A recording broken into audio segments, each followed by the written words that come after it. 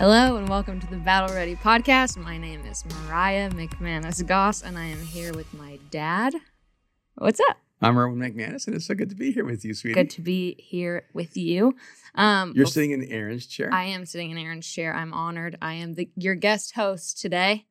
That's awesome. I am very nervous and it's going to be great. It's gonna be good. We're just talking. Hold on, before we jump in. It's anything? I have to say that your book is coming out, The Genius of Jesus, September 14th. So pre-order it anywhere you pre-order books. Get it. It's going to be amazing. We're so excited. We're getting ready for that. I'm so excited, and thank you for highlighting that. The Genius of Jesus, September 14th. You can pick it up anywhere like BarnesandNobles.com or Amazon.com or any outlet or any bookstore that still exists. Wow. Yeah. If you know of one, definitely go there. We're so excited. We're proud of you. I'm ready to read it. Oh, thank you. I'm excited. I'm really excited about the dedication. What is tell me about that? Well, the dedication is, the book is dedicated to my sweet little Juno Boogie McManus Goss. Cute. Your little sweetheart. Yes. Who is now, 6 weeks old? 6 weeks old. I have a baby. What's it like to be a mom now? It's terrifying and fun. It's way more fun than I thought. And people try to scare you before you have a baby. And I can honestly say that it is scary, but it's really fun. And right. she's smiling a lot now and making all sorts of sounds. And that's awesome. Now you married a drummer who's in a band called Laney, Jake. So 2 questions. What kind of dad is he? And anything surprise you about the way he's related to Juno in the first 6 weeks? What kind of dad is he? He is so far the dad who, the second she cries, must pick her up and must make sure that she's okay. And I'm the opposite. I'm like, let her cry it out. She has to sleep eventually. So he's very, very sensitive, which is not very surprising. Attentive, very tender, sweet. That's how he is as a husband. It is who he is through and through, and it is who I am through and through. So we have not changed one bit. I'm surprised that he connected with her so soon. He just loves her. He watches the playoffs ever since she was born. They started like the day she was born, so we have been watching every second. She just lays there with him, and they watch sports. Were you watching basketball in the hospital? Yes. So you're in the hospital having a baby, and you're watching the NBA playoffs. Literally we were there like 4 days. Every second of those 4 days, we watched the NBA playoffs. That's commitment. That's commitment. It is. I love that. and I know you've always been a Suns fan. I have always been a Suns fan. Pretty much all your life. I would take you to Clipper games, and you love the Clippers. I'm a Clippers fan first, but then Suns second. But you always loved the Suns, all the way back to Steve Nash. I loved Steve Nash. Yeah, but now it seems like you love a guy named Booker. Who doesn't? but I don't really know if you love him because of his basketball skills. He's a great basketball player. He's also fun to watch. Nice to look at. How does Jake feel about that? Oh, he agrees. We have the same NBA crushes. All right, that's good. Well, it's so neat as your dad to be a granddad and to watch my little girl have a little girl is something that is indescribable. It's unbelievable, and I get to hang out with Juno, and we have a great time, and she just sleeps all the time. She just sleeps the whole time. It is kind of funny because she's sleeping a lot. In fact, she's sleeping more than I remember any baby ever sleeping. And whenever she's asleep, I go, "Oh, she's like Jake," because Jake is calm and peaceful and restful, and you're more type A personality. Oh, yeah. You're choosing your words wisely. A little more driven, a little more, high energy, high activity scores and your assessments. And you're more like me in that way. You said this to me earlier, and I thought it was funny that you think that calm and sleep live exclusively. Yeah, I think that sleeping is a virtue. Yeah. It's a character trait. It's a temperament. I do remember one time I was getting off an airplane, and this man said to this woman with a little baby, "Hey, lady, your baby is so well behaved." And the woman said, my baby's not well behaved. My baby was asleep. And I think sometimes funny. When you have a baby, you're going, sleep is well behaved. Yeah, for sure. That's when they're on their best behavior. So, but I just wanted to highlight that and congratulate you and Jake. Thanks, and just celebrate that. So awesome. Yeah, we're excited. So there's several things that have been happening this week before we get to our topic. We do have a very specific topic. Yes, we do. But you were mentioning Sha'Carri. Sha'Carri. I'm so always afraid to get her name wrong. Sha'Carri Richardson, who is a U.S. sprinter. I think the 6th fastest woman in the world. And she was just banned from the Tokyo Games for smoking weed. For testing positive. Yeah, for weed. For marijuana. And you brought that up. What are your thoughts on this? I mean, now we're getting into battle ready stuff right now, right? I mean, I'm no Erin McManus, but I have a few thoughts. I love her. If you've watched any of her interviews, they bring tears to your eyes because she's like someone that you want to see succeed. And so it makes it that much harder because when you love someone or when you are rooting for someone and she's had, she talks about how she's struggled with so many coaches, with so many, people saying you'll never do it. And she's like, I've done it. Like they said, like when she went to college, she won't be the fastest person. She was, like they said she wouldn't qualify for the Olympics. She did. So she's one of those people where you're like, I just want you to do what everyone said that you couldn't do. And so I think that's like sort of the hit that the sports world felt, which is like this person who you want to succeed is now banned for something that's legal most places. That's not performance enhancing. It's honestly performance diminishing. Most people that are smoking weed are in bed eating Fritos or Taco Bell. Like, that's not... I'm probably going to get in trouble for saying this, but when I think of somebody smoking weed, I'm normally thinking of like 3 or 4 27-year-old white guys sitting on a sofa, eating chips, playing video games, watching Family Guy and or something. doing nothing with their life. Yeah. And so if there's ever been a concern about weed, it's going to diminish people's ambitions, it's going to diminish their drive, it's going to make them lethargic. And that will be the negative effect on society. For sure. No one has ever said it's going to make a world-class sprinter faster. I can't even run fast without anything. Nothing will make me run that fast. And so it's one of those odd things where one, she's someone that we want to celebrate. And she makes you want to celebrate her. Yeah. And it doesn't matter. Like, it's funny, like, because so many barriers are broken with her. She's a woman and she's a celebrity. She's Black. I believe she's lesbian. And she's from a more, I think, impoverished economic background. So she's like faced so many challenges in her life. And she has swag. She's so fun. Her hair, the way she just makes herself up. Some people just have that star quality, and she does have that star quality. But sometimes people have star quality and are unlikable. Like, she has star quality and she's really likable. Yeah. And so I all right. So now you're the Olympic Committee. What do you do? I mean, it's tough because I think if it's a rule, like we were saying, like, I don't know if it should be a rule.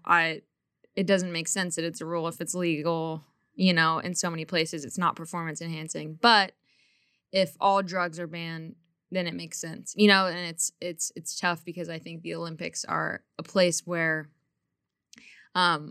unrealistic expectations are required of every Olympian. That is the Olympics. It is the superhuman. It is this, how are these people even doing what they do? But that's what it's meant to be, is this, pure, like, real, authentic talent that's been cultivated over decades and decades. And so I understand why she's banned because it's a rule. I think it becomes really, really murky and gray if you allow one person, when it's still a rule, to do what you've not allowed for generations and for decades and decades. So you're basically saying if you have rules, you need to keep them, but you need to look at the rules. If they're stupid, they need to be changed.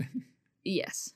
And, that's how I'm hearing. That's my summary. Yeah. Because in my mind, I'm going back to, and this was way before your time, but for so long, we knew East Germany, when they existed as a nation, using, performance-enhancing drugs. The Soviet Union using performance-enhancing drugs. Mhm. China using performance-enhancing drugs. Yeah. The United States of America using performance-enhancing drugs. You think of people like Lance Armstrong, who Yeah. used, performance-enhancing techniques and processes and drugs to make him superior to other Mhm. bikers.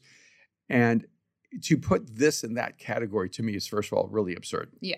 I did see someone put, well, this is racist, putting pot in that category is racist. And I'm not sure if it's racist in its inception. I don't know enough to know, Yeah. like when they were first putting this rule together, because ironically, I always thought of pot as is something like white guys do a lot. I've never in my mind thought, oh, this is something superhuman athletic, Yeah. world-class athletes do, whether they're white or black or whatever. Mhm. But I do think it's archaic. Mhm. And then you get a 30-day suspension, which just happens to cover the Olympic Games. This is where I think the spirit of the law needs to be more powerful than the rule of the law. Mhm. It would have been easy for the Olympic Committee to say, you have a 15-day suspension. She's losing the entire Olympics. You don't get that back. Yeah. The Olympics will not come back for 4 more years or whatever. And she'll be 4 years older. Yeah. And you only get so many shots at the Olympic in your lifetime. To lose that, the penalty seems to me to be too severe. I mean, just to be, honest, Totally.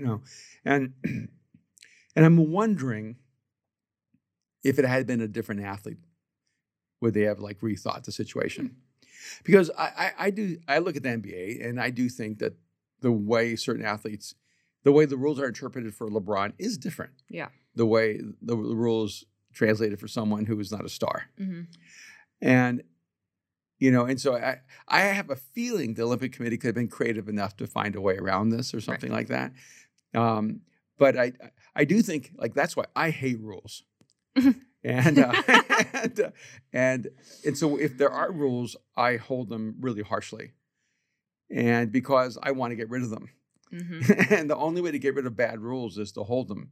But this is a situation to me where that rule is so antiquated that the committee should have, in a sense, policied itself and said this rule no longer really is applicable. But that requires people to do their job. Yes. and to think. That's what I think. I wonder if on committees like that, it's easier to have blanket rules, easier to lump every, in this case, every drug known to man, regardless of its effect or if it actually enhances anything. Mm-hmm. Because then if there's exceptions, if you're doing it on a situation by situation basis, it requires you to think, to have systems and processes and people who are in place that can actually take each situation and act accordingly, know? I do think we should note that she has not complained one time. Yeah. Her response was, I'm human. Yeah. I'm you. I just run faster. Yeah. And she said, I know what was required. I know what I did. And that just makes me respect her more.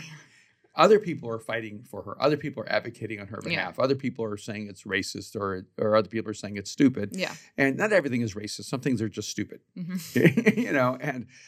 But I love the fact that she just took responsibility, said, I knew what the rules were. I did it anyway. Yeah. And I knew what the consequences would be if I got caught in this. And I have nothing but respect for her. Yeah. And I do think that there are transitions where there are people in jail today because they were smoking pot, or they got caught with weed, or they were selling pot. And now I'm going, wait a minute. Now there are giant companies selling pot. Yeah. So you have to stop and go, we should let the people out of jail who went to prison for what now is a free economy. Right. You just have to accept the fact that it was illegal then, but now it's legal, and you need to go back and revisit all the decisions you made. And I think the same with her. Yeah. There was a time where pot was illegal, and maybe that's why it was in that category. Mm-hmm. It's not illegal in many places now, and it's going to be legal probably everywhere eventually. this is an archaic perspective on personal accountability. And I love the fact that she took responsibility. I love the fact that she's not blaming anybody but herself. Mm-hmm. But I just think that the Olympic Committee should actually have a higher way of thinking in this moment. Yeah. So that's my thought. I'm curious what you think then. Is it Reggie Bush with the Heisman Trophy thing? Yeah. What are your thoughts on that? Because wasn't it... Give Reggie back his trophy. That's my position. It's kind of a similar issue, right? Where he was taking endorsements or taking money from... I don't know enough about it. Yeah. I just know now you can, as in the NCAA, you can... Now you can make money on your image, on your celebrity, on your work as an athlete. Right. I've always thought it was wrong. Yeah. See, I mean, this is something you have to consider, and I'm just going to say this. The more white a sport is, the more you're allowed to make money when you're young. And so tennis has historically been a white sport. You can become a pro tennis player at any age. Yeah, golf. Golf is historically a white sport. You can make money on golf at any age. Mm-hmm. Baseball, before it became more, Dominican and others, it was historically a white sport. You can go to baseball and make money at any age. Basketball and football very quickly became dominated by phenomenal Black athletes. Mm-hmm. And those are the two sports that the system says, no, you can't go leap from here to there and without coming to college. And I'm going, wait a minute. You're telling me Kobe Bryant, Kevin Garnett, LeBron James really should have gone to college. And all right, this country is a capitalist country. This country is built on the right to make money. How do you tell a 17-year-old kid, even though you're good enough to play in the NBA, we're not going to let you because we're trying to protect you, from making $40 million. Yeah, thank you. So you need to go to Duke for 2 years and or to Carolina where I went. Yeah. And I think those systems they do have some entrenched racism in them, and they need to be revisited at a pretty significant level. So I like this change. And I do think that a part of cultural humility is going, wow, we really made a mistake. Yeah. I keep going in my mind back to what's called prohibition, where the United States decided that alcohol should be illegal. That worked, right? and it was during Prohibition that really organized crime flourished. That's where the mafia really flourished, because people are going to buy alcohol. And so it's kind of ironic. There was never a scientific moment or a medical moment where they went, oh, we were wrong. Alcohol is really good for you. They just came to home and said, we can't stop it. Yeah. So we might as well tax it. Mm-hmm. And but I look at it now and there's so many things that we try to act like it's a moral decision. It's not. It's just a purely economic decision. Yeah. And the NCAA, football and college basketball created systems to make sure they could keep talent in their schools. And those schools make billions of dollars on those young kids who are not allowed to make a penny. And I scraping by. Yeah, and I have friends who played for major universities, and they told me I was always hungry. Mm. I didn't have enough money for clothes. Yeah. My mom was starving. My brothers and sisters, were cold in the winter and didn't have clothes and shoes for school. And I'm here playing, at this university. Alabama's making a lot of money on that kid. Yeah. Ohio State's making a lot of money on that kid. And to say that student shouldn't make some money for his hard work, man, in this, I am so capitalistic. Yeah. Kid, go out there. Yeah. And, if you're playing football for Alabama, you make all the money you can on your image and celebrity. And so I think this is a great move. And I think Reggie Bush, they just pick people and go, we're going to punish that person as an example. Right, totally. So many other people did so much more. Yeah, totally. So, never thought I'd be on the sports episode of Bad Already. Actually, I thought that was a pretty good little session there. But we actually have one topic that we really want to make sure we cover. Yes. It is my brother's birthday. Today. July 9th, 2021. No. When was he born? 1988? 1988. He's exactly 33 years old today.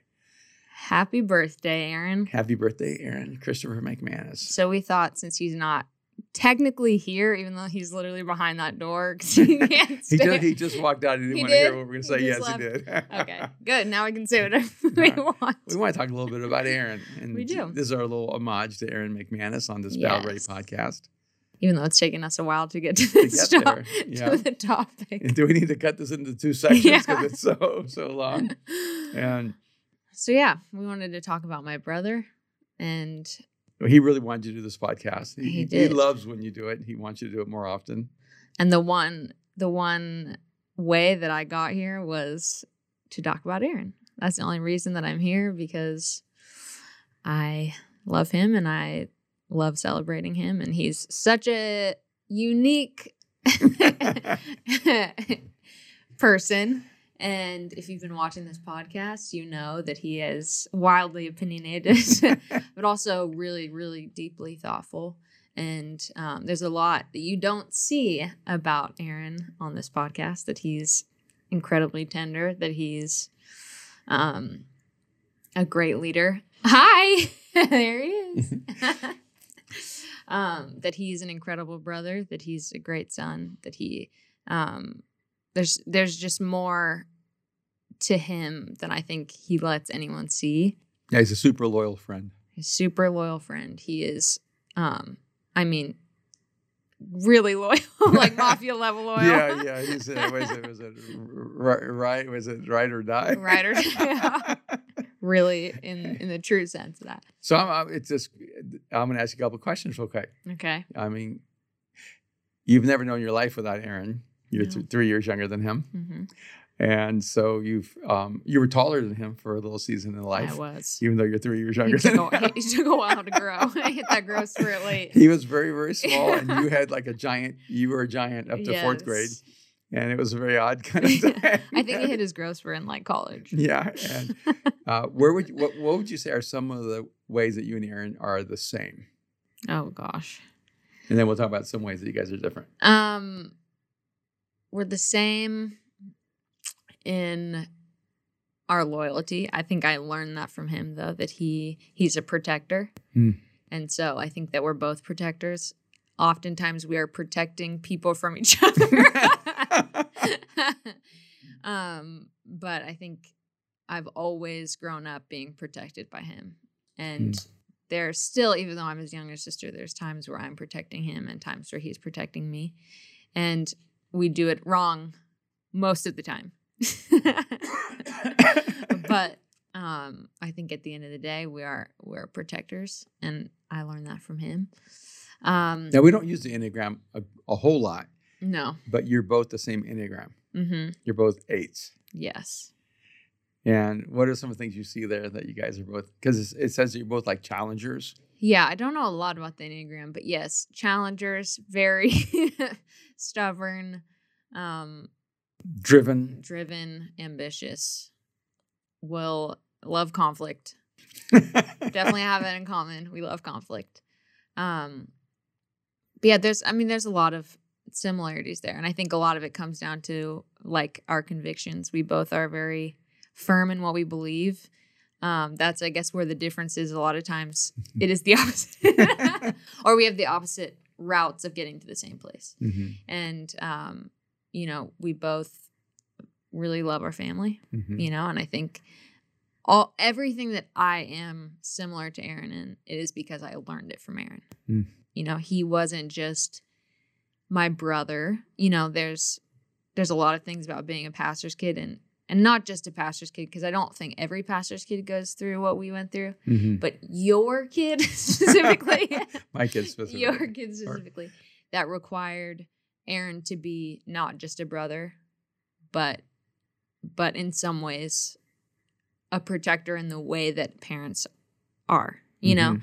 because I think that when there's a greater calling on your family's life, a lot of times, I think it takes someone to see, like it took him to see me, for me to be protected from a lot of the things, and for me to actually remember good things, for me to have learned the right things from the things we went through, for me to like, I know that he took the hit of a lot of things and still deals with those things because he wanted me to not have to take the hit. And so there's a lot of things that I don't have to deal with that he deals with because he protected me from them. Yeah, he was definitely your guardian. He's always been that way. And so I think I learned all of the ways that were similar. I am that way because of him. And there's endless ways that we are different. It would be hard to list them all. But I think at the heart of it, we're very similar. We've always been similar on the inside. You know, the way that we do things, the way that we speak, the way that we choose to be, the way that we're experienced, I think is completely opposite. You know, he loves people. He'd probably never say it, but he is wildly extroverted. He loves being on a podcast. I would rather die. So the fact that I'm here is amazing. He loves people being around people. He's always had that vibrant, like people are drawn to him. People, not just his personality and, those dimples. How can you deny them? But his brilliance. He's brilliant. He's so smart. His insights. But I'm the opposite in the way of like, I'm probably the most private of the entire family. The way that I choose to, I can't be around people. I have social anxiety. Thank you to you. That's something I learned from you. Well, I'm glad I could give you something. Yes, I appreciate it. And so in a lot of ways, like the outside is very different. And, but the outcomes are generally we're fighting for the same thing. We want the same things. We just go about them.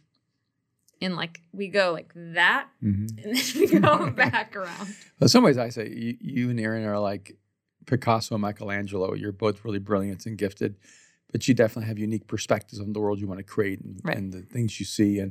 Or if it was F1, you're like Red Bull and Mercedes. Right. But which one and which season? And I'll let you decide who's Hamilton and who's Verstappen. But, people are listening and like, what are some of the maybe leadership insights that you see through Erin that would be great takeaways for people even listening? I mean, I think Erin has, if you've ever met Erin, if you've ever been on a team with Erin, you know that he has a fierce commitment to whatever he's doing. And he will see it through, and it generally will be the most amazing thing you've ever seen in your life. And I think his commitment to things sometimes really scares people because he's extremely intense. And I think in church contexts, we think that we have to be less ourselves because we're working with people, or it's a church. So like we have to be like nice and stuff, or we have to be like overly worried about people's feelings. And not to say that he does not care fiercely about everyone around him, but he also believes that what he's doing is, the most important thing that in the world, because, it's for church, it's for Jesus. There's no convincing him that whatever he's focused on is not the most important thing. And I think that his intensity has taught all of us around him to be fiercely intense because it matters so much. And so I think where we try to get off sometimes and be like, oh, we'll just do this the easy way, or we'll just do it this way because it's the way we've always done it. He challenges everyone around him. Why are you doing it that way? Why do you feel like this is the important thing? Why are you letting things slide? Like the intensity, I think, is taught everyone, including myself. Like when he moved back from New York, I had never seen intensity like that. Not even from, it was a different person I was looking at. And over the years, as it's grown, as it's matured, as it's changed, it's become something that I've had to learn, like, this is how you have to live. Like, you don't have to dial yourself back. You need to lean into it. You need to be as intense as you can, because this is the most important thing in the world, you know? It's interesting. He always felt like in New York, he matched the rhythm better because people are really super hardworking. A lot of people come to LA, they're not as hardworking. They just want to be, they really believe they're going to be famous because they're so pretty. Yeah. Or so handsome, you know? And so the work ethic really isn't here as much. Yeah. And it's like the vibe of the city too. Yeah, the vibe. The city's chill. Yeah. And that doesn't really. So Aaron, in some ways, is like a New Yorker inside of an Angelino's body. Yeah, totally. But you have a lot of that too. By the way, you're very driven. But I think a lot of that is because when he came back, I realized like this intensity is good. Mm-hmm. You know, like, and I felt released to be able to be as intense as I felt like I have been since birth. You know, because you and Mom are very intense. And you don't scale it back at all, but you definitely, both of you have the social skills to back it up. To make it, you know, like, you're very gentle, so your intensity is met with a gentle spirit. You know, Mom's intensity is met with hospitality. She wants to help people. Yeah. And so I think growing up, both of us feeling the intensity, but not necessarily having developed the gentler side or the purpose side of intensity, you know? Right. I think once Aaron came back and had a purpose, it became this like beautiful marriage of, okay, intensity and purpose can be explosive in the best way, you know, but intensity without purpose, its other hand is really destructive. It's really destructive. And I think as an intense person, I can say that other side of intensity isn't always as strong as the intensity, and it becomes self-destructive. And so it's always, that's like why I feel like Aaron really has thrived in the context of church and creativity and art. It's like because his intensity had a purpose and that created something unique. And so, you know, I think hopefully the church and the people that are listening or whoever that are creating something have that intensity, because if you just have this like idea and you don't have the intensity, it will always be an idea. But if you only have the intensity, you know, it will become destructive. And I think there's a lot of beauty and you know, untapped potential that comes when you can marry those two things and point it towards something. And I think that's what Aaron is. You know, he takes that intensity and he finds any purpose that he can. He finds friends that he can love, and it becomes, you know, beautiful. And he finds, you know, clothes to design or surfboards to create or companies to start or, you know, people to love, buildings to demolish. You know, it's like he always finds something, and that's when he's at his best, is when that intensity is met with a purpose. And he's definitely all or nothing. All or nothing. Even in relationships. You know, he's either, you know, no, this is not, or it's all everything. Yes. And it's 0 to 100, not 0 to 60. No. Not even 0 to 1 would be a good start. Take it easy. All right. So one of the things that really strikes me is that growing up, both of you had to deal with so many uncertainties. You lived in a world of change all the time. You had to, you know, and so you didn't have a lot of things like, I think a lot of people grow up with stability, and they grow up with, you know. Wow. What? That's nice. They know the world's going to be the same tomorrow. And you and Aaron really grew up with a lot of change. You know, everything was uncertain. Right. And I guess I want to ask you a little bit, you know, as you're dealing with, you know, you're talking about your brother, and you're talking about like, what do you have any moments that really stand out to you from your journey together as kids? You know, that just stands out to you as one of the ways that defines who Aaron is as a person. I mean, one thing I always remember is us sitting on our roof So there was Aaron and I's bedrooms at this house that we rented in Whittier, where I grew up. Mm-hmm. It's the only place I think I lived. You lived in Whittier Yeah. for a long time. Yeah. In between our bedrooms was our bathroom. So we shared a bathroom, and in the bathroom, which is truly the most, now being a parent, I'm like, this is the most dangerous thing in the entire world. In that bathroom, if you climbed up on the counter, there was a window to the roof. Yep. And no one had to show us that. We found that on our own. Mm-hmm. And we would go sit on the roof all the time. So, you know, I wanted to run away. I sat on the roof. You know, like we wanted to. Aaron one time jumped off the roof. Yep. Which really to me is Aaron. Like that's the most Aaron thing to me is him jumping off that roof that we always. Yeah. You know, like he had to do it. He had to do it. You know, he's eventually, probably, what, 9 or 10 years old. Yeah, eventually one of us was going to jump off the roof. So at least you were there to catch him. But I remember us just sitting on the roof, and to me, I look back at that and I know that there was so much complexity in him that we were emo as kids. We were introspective as kids. That as children, we were going on a roof to think and talk. And I think it was always a safe place. Mm-hmm. You know, I think that as kids, like he was always the safe place. We would always go adventure in our neighborhood, which was not a safe neighborhood at the time. Mm-hmm.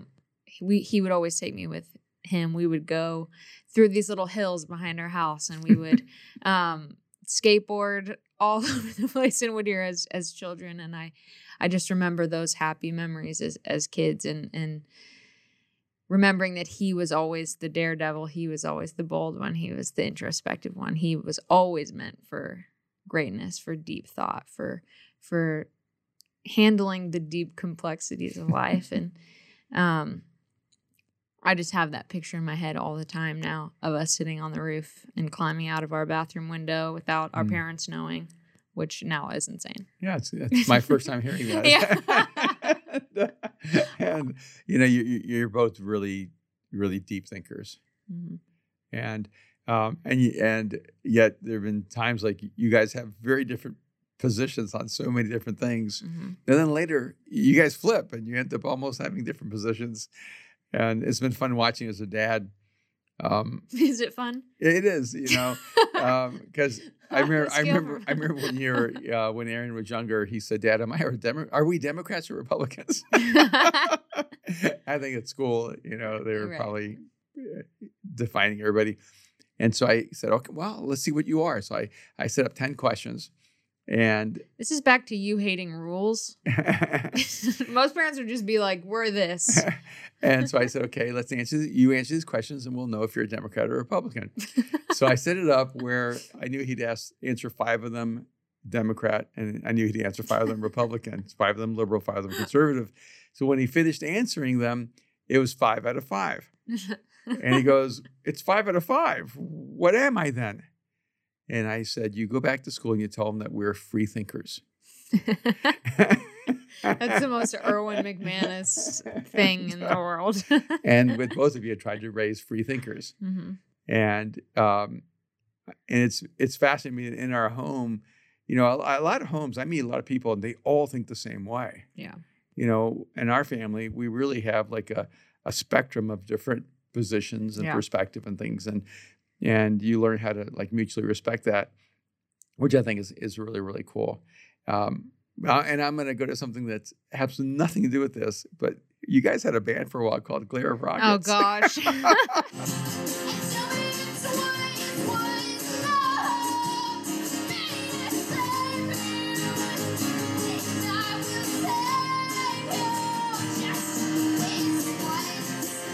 Speaking of free thinkers. And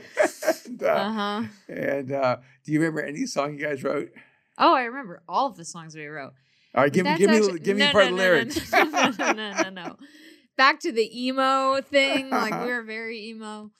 That to me those are some of the most important memories, I think, because they formed what I would do for the literal rest of my life. But obviously I always wanted to do everything Aaron did. So any instrument he learned, I was next. He learned the drums, I learned the drums. He learned guitar, I learned guitar. He learned the bass, you learned the bass. Yeah. Yes. Everything that he did, I wanted to do. And I feel like sometimes he took pity on me, but he started a band with me. His younger sister who wanted to do everything with him. And really I think I was 15. Mm-hmm. And so he was 19. And we would play clubs all over LA, and he would have to watch me because I was underage, and all the security guards didn't believe that I wouldn't drink. And so they would, because you're not technically legally allowed. You can play when you're 18 in a 21 and over venue, but you can't play if you're under 18. And I was definitely under. Yeah, you're 15, he was 18. Yeah. And so I just remember all of the shows, all of the hours practicing, all of these memories with my brother that to me were only valuable because it was with him, and I had this person who was helping me realize these dreams with me. And then when I moved to Nashville when I was 18 out of high school, he came with me and he wrote this record with me, and I didn't want to be alone. And so he was the first one on a plane. I was in Nashville for a week.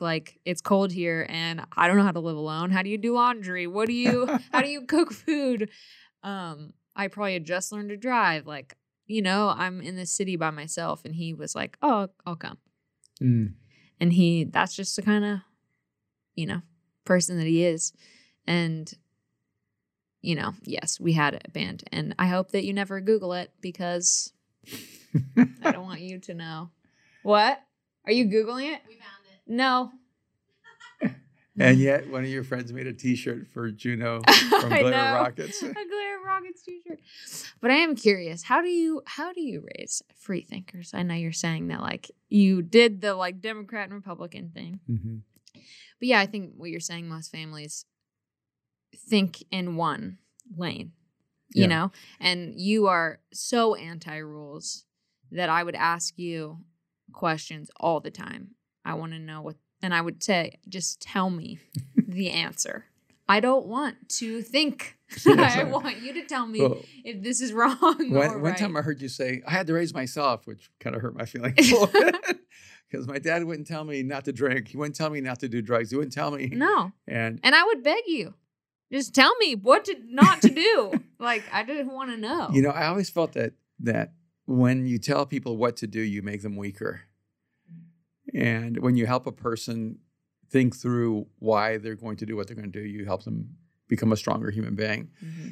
And so I didn't want to impose even my convictions. I wanted both you and Aaron to meet Jesus in a real and life-changing way, but I didn't want you guys to have to fake it. Right. And I didn't want you to feel obligated just because you're my daughter or my son to believe in Jesus. Mm-hmm. Because I didn't want you to think that to have my love, you had to believe with me. Mm-hmm. And I think that's a challenge sometimes that parents who are Christians have, is that their kids feel like the only way I'm ever going to be accepted or loved by my parents is to agree with them 100%. Right. I didn't want that for you guys, because it wasn't true. I was going to love you no matter what, you know. And so part of the free thinking for me was expose you to everything I could think of, So because Aaron started traveling with me sooner than you did, mm-hmm. I took him to the Shinto Temple in Tokyo when we were in Japan, and took him to the Thai Buddhist temples in Thailand, which you actually were also a part of, and mm-hmm. took him to the Shilai Temple in Hacienda Heights, and mm-hmm. With the Hare Krishna community. I took him to every different kind of religious expression and experience, walked him through, and I wanted to expose him to those things so that he would be a free thinker. Right. Because I thought, oh wow, if I only tell him about Jesus, and if I only tell you about Jesus, mm-hmm. and I don't expose you to the world, you're going to be wondering one day, well, hey, why was my dad afraid for me to learn about Buddhism? Yeah. Or why was my I was convinced I was a Buddhist for. I found a Buddhism book in our house, and then I was convinced I was Buddhist. Yes. I changed my mind. bet. And just like your sister Patty came home one day and said that she was a Muslim. Oh. And it's hilarious because a lot of people don't know we have a daughter, who Kim did not give birth to, but we brought into our home when she was a young, girl. And when she was in high school, Patty came home one day and said she was a Muslim. And Kim freaked out and went nuts. And I said, okay, if you're going to be a Muslim, then you need to take it seriously. And you just started working through all the rules and everything she needed to make sure she covered her head and her face. And, she wore, and I said, you need to go to your friend who's a Muslim and ask her what the rules are. And it helped Patty really quickly to realize, okay, I don't think I am a Muslim. But I just, instead of like fighting against her, I just said, hey, let's study this. And, if you're going to do this, you need to be devout, you need to be serious, you need to be sincere. Right. And there's a lot of things about Buddhism that I find to be incredibly appealing. The level of, the values for kindness and compassion, for mindfulness, for peace. The focus on being centered as a human being and not being controlled by outward circumstances. Yeah. And I think a lot of things in the Christian faith that because Christianity has been made so European, so British, so American, it's so Eastern, it's lost a lot of its actual Eastern influences because Jesus is from the Middle East. He's not from London or from New York, or Atlanta. Yeah. And so a lot of the Bible actually is far more ancient and it's far more connected to those kinds of principles. The Bible talks a lot about meditation things. So you seem to pick up those aspects of who I was more quickly. You were drawn to those things, that were more reflective and meditative and peace oriented and you're a very intuitive person, has a lot of high consciousness, And Aaron was always like a questioner and a deep thinker. He's probably, 9, 10 years old when he's telling me he wasn't sure if he would be a Christian, if he wasn't raised in a Christian home. I said, why? And he said, I have so many doubts and questions. And I just, this can be so hard for this kid, and already 10. I mean, I think he couldn't be 3 because we're still living in Dallas at the time when he asked me in bed, how do I know if I love someone? And I thought, oh, this is gonna be a rough road. Every 3-year-old, every 5-year-old, every kid I know just loves without questioning. Yeah. Like he's like, I don't know if I love you or if I love mom. I don't know if I love anyone. Well, how do I know? Yeah. And at that point, I thought this is a profoundly philosophical question that I do not have an answer for. And my answer was, what matters that you know that I love you. And for whatever reason, you and Aaron are both high free thinkers, but you're also you are intensely curious about everything, and you second guess yourself. And I think both of you have that. It's both the positive and negative thing. It's positive in that it keeps you from being so narcissistic and arrogant where you just think you're right. Right. Because you're always second guessing yourself going, was I wrong? Am I wrong? Yeah. At the same time, it can make you a little bit indecisive going, I'm probably wrong. Yeah. And I have that as well. And, but I do know that as a family, and we're going to wrap up, we work best when we're all for each other. Yeah. And when we're interconnected. And we took this assessment called the Strength Finder years ago, and it was when we're able to see I think it's 34 talents. And that they don't show you all 34 anymore because everybody looks to see what's their worst. They only show you your top 5. And our top 5s are somewhat similar, somewhat different. You and me and Aaron have very similar. Your mom's a little bit different in hers. But we all had the exact same number 34. And I thought, wait a minute, we have the same bottom one. And by the way, if you don't know the Strength Finder, whatever your number 34 is, that's the talent you don't have. They'll try to tell you it's the talent you have the least, but it just isn't in your... And all 4 of us, our number 34 was the same, and it was harmony. And so we have to realize that harmony doesn't come easy for us. Yeah. It isn't natural. Like, we're not going to just be ourselves and have harmony. Yeah. Harmony is, and we're not even going to be that good at it when we try. Yeah. It's our number 34. Yeah. There are a lot of other strengths we have to go through before we get to that one. And so we have to replace harmony with loyalty. Yeah. Because we're just never going to get there. Yeah. And I think that's one thing. And I hate conflict. Yes, you do. So much. It creates it because I have massively high empathy. Uh-huh. And one of the things I've had to like reconcile in my life is harmony is not even something I want. Yeah. I just want, I guess what I want is to know we're always for each other. Right. Mm-hmm. And so that's our real big goal today is happy birthday, Aaron. We love you and we are so for you. Mm-hmm. Can I ask you one question before we end? What's your favorite thing about Aaron? Wow. Can you answer it too? After? Oh, I don't know. Okay. I feel like I've said all of my favorite things about Aaron already. I think my favorite thing about Aaron, and it'd be hard because I actually have a lot of favorite things, mm-hmm. about Aaron.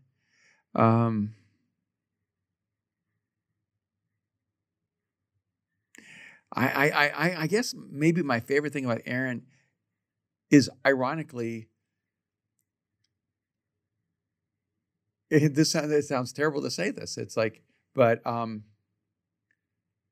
it's how much better I am when he's with me, which seems very self-centered. So I didn't want to say that, but like he brings something into the room and into my life that just makes me want to do more and enjoy life more and risk more and create more. And maybe that's what I like about Aaron is that he's just always like, he's endlessly pursuing a future. Mm. And that makes him, I think, really special. Yeah. All right. What about you? I think it is what we've been talking about. It's the loyalty thing. Mm-hmm. Aaron and I can go and have gone years without talking or years without, really, because if we're being honest, we don't have the easiest relationship. Mm-hmm. But that I know that the second I humble myself or the second we want to bridge the gap, the door's always open, mm-hmm.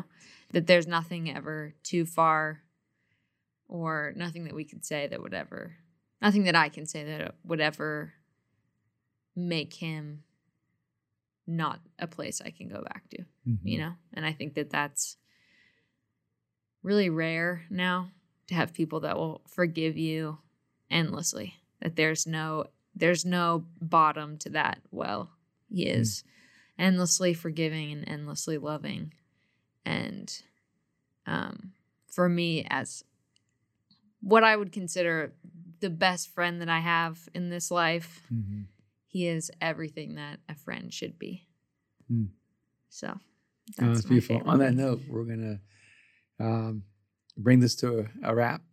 And I want to thank you so much for co-hosting Battle Ready with me today. Thanks for having me. And Aaron McManus, happy birthday. We love you. Happy birthday. We love you. Just a few things I want to say. All right. You're going to do the close. I'm going to do it. I'm going to do the Aaron in honor of Aaron McManus. Right, Thank you for listening to Battle Ready. Please subscribe on YouTube.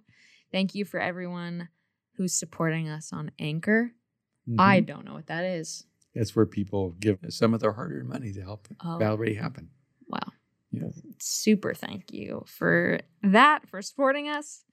Don't forget to rate and review the podcast on Apple Podcasts and pre-order The Genius of Jesus. Awesome. September 14th. All right. Hey, thank you so much. Love you. I love you too, girl. Bye.